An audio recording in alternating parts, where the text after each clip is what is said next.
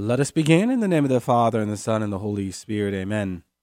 Our Father, who art in heaven, hallowed be thy name. Thy kingdom come, thy will be done on earth as it is in heaven. Give us this day our daily bread, and forgive us our trespasses, as we forgive those who trespass against us, and lead us not into temptation, but deliver us from evil. Amen. In the name of the Father, and the Son, and the Holy Spirit. Amen. Well, welcome to another edition of Seeds of Truth. This is your host, Hollcraft, coming to you from KKXX Studios, Chico Life Radio, 103.9 FM and AM 930. It is great to be with you another Friday evening where we are set to continue our exploration into, well, what I have called this Friday Catholic Musings. And what this Friday has become really is not only me reflecting into something that struck me from this past week, but also me responding to a question you have asked me. You know, we did that series on responding to your questions, answering common misconceptions to the Catholic faith. And, well, when I had wrapped that series up, I was still getting questions. Why? Because there's 1,000,001 questions about the Christian and Catholic faith. So, anyhow, I thought we could still do that with this Friday as we just link it up with my musing. Now, before we get into this, I did just want to continue to welcome all of you who are taking time out of your very busy schedules to listen to Seeds of Truth Radio. I feel like I haven't done this enough recently, and I don't want you to think that you're not appreciated. You are very much appreciated, and I very much enjoy engaging you and receiving your questions, your comments, your observations about the things I'm talking about here on the radio. Over the past 14, 15 years, I have talked about a lot, right? I have talked about a lot, and so I do want to say thank you, especially those who are tuning in by way of podcast, just not locally, statewide, or even nationally, but also internationally. I continue to see faithful listeners in the countries of Canada, Mexico, down in South America, Argentina, Chile, Brazil. I also see in Western Europe, Portugal, Spain, Italy, France. I even see some in Germany and even some in the Ukraine, even going down into the Middle East a little bit. I've had listeners in Saudi Arabia, Turkey. I've also seen listeners in India and certainly as well as Africa. You know, I teach for the Avil Institute, and I have had in the past students from Africa. And so I do see these pockets of listeners in Kenya, Nigeria, South Africa, even some in Egypt. Anyhow, I just want to welcome all of you and say thank you. All right, now to your question for this Friday, a question that I loved and a question I don't know if I've ever received before, actually. And it is this: does dogmatic theology get in the way of how we think about love? What a great question. The answer, quite simply, is emphatically no.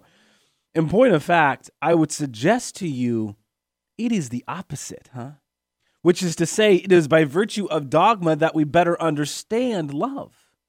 What do I mean? Well, take the Trinity. As sacred scripture reminds us, God is love. But how do we discern this? If God is not a Trinity, God is not love. As the famous philosopher, theologian, who you've heard me quote a lot, Peter Kreeft, reminds us, he says, "For love requires three things: a lover, a beloved, and a relationship between them. If God were only one person, he could be a lover, but not love itself." You see?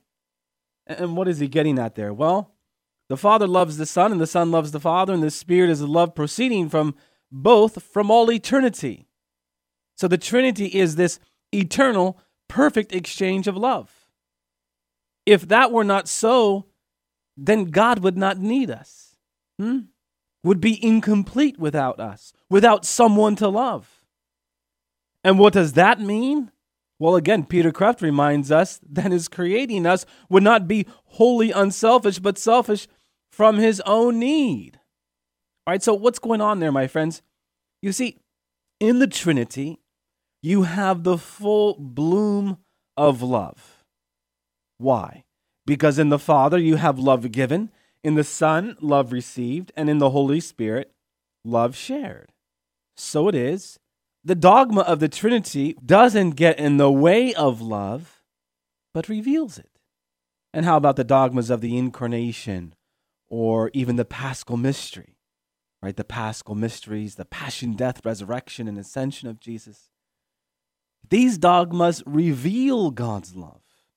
In the birth of Christ, God reveals the heights of humble love, that all love, in its most beautiful form, starts with simplicity. In the Paschal Mystery, God reveals even more what this beautiful love looks like, that it is sacrificial, right? You've heard me talk about God's agape love before, the Greek word for sacrificial love, the highest love. It reveals to us that love is never enough until it gives everything. Love is never enough until it gives everything. Maybe we ask the question as we do because the word dogma comes across as, well, let's be honest, too authoritarian, right? I get it.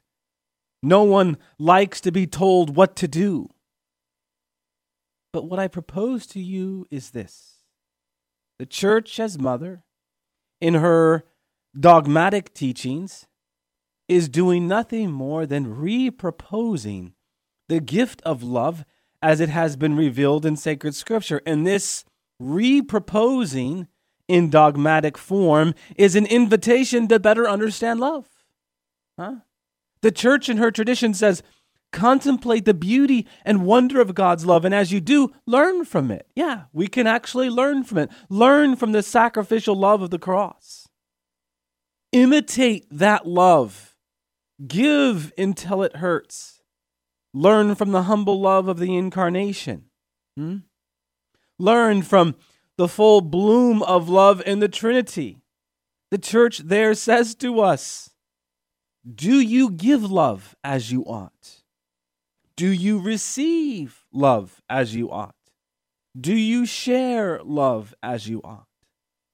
So again, dogma doesn't get in the way of love per se, but reveals love. Amen? Amen. Okay, now to my principal musing for this evening, something that has struck a chord with me recently. Well, this comes to us in more of the form of storytelling, all right? Once I told my wife, who is a physician assistant in dermatology, and I know I've spoken to that before, but I speak to it again because it really lies at the heart of this musing. I once told my wife that she is one day going to save my life. In my teenage years, I spent a lot of time out in the sun, and this is no embellishment, a lot of time out in the sun.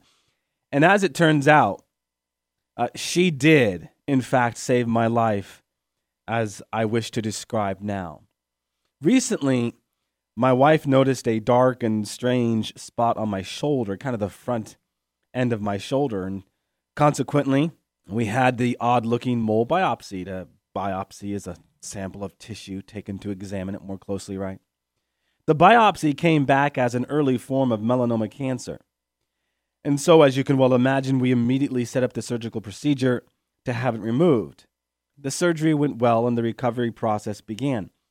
In the days following the surgery, there was some soreness, but nothing out of the ordinary per se.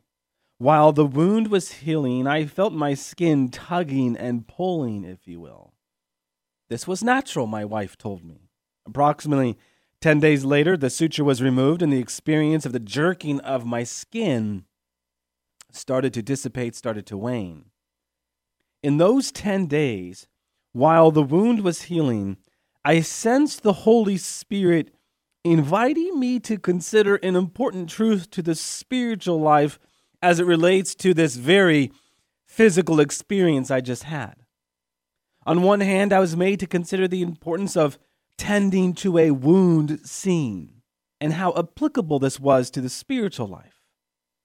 For example, if we do not tend our self-inflicted wounds, sin that we see in the sacrament of confession, then they may ravage our soul. like a cancer eating us up inside.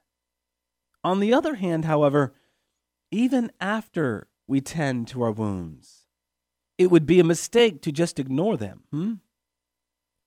In the spiritual life, God has given us the gift of our conscience, an interior voice that directs and guides, ultimately helping us distinguish right from wrong. The more formed our conscience is, the clearer this interior voice will help us choose wisely. A well-formed conscience has a way of, dare I say, tugging and pulling it at our hearts to be more, what do we say in the act of contrition? Firmly resolved with the help of God's grace to sin less and avoid the narrow occasion of sin. In other words, my friends, a well-formed conscience is a sure guide and reminder that although we may have repented of our sin, those self-inflicted wounds, we still need to be resolved to grow in virtue and avoid growing impatient as God's grace works in our hearts to overcome the sin in our lives. Incidentally, as we kind of go back and forth with my experience, in the span of those 10 days, my suture started to get irritated, and I needed antibiotics to calm it down. As it turns out, even after the melanoma was removed, the tugging and pulling of my skin had me evaluating the state of my wound. You see, my friends, the same occurs in the spiritual life. Even as we cooperate with God's grace and God's healing, we have to be diligent in allowing a complete healing to occur in our hearts. When my wife noticed the odd-looking mole on my shoulder, I had a hunch that it was in fact melanoma. And what I one day joked about her saving my life was a reality. If that went unseen and unaddressed, then it would have done great damage. But what I did not anticipate as I experienced this whole procedure and came out of it was that in the tugging and pulling of my skin, I would be made to reconsider how the conscience, my conscience, as an interior voice, tugs and pulls on my heart to make life-saving decisions. Amen. Amen. All glory be to the Father, and to the Son, and to the Holy Spirit, as it was in the beginning, is now, and ever shall be, world without end. Amen, and God bless you.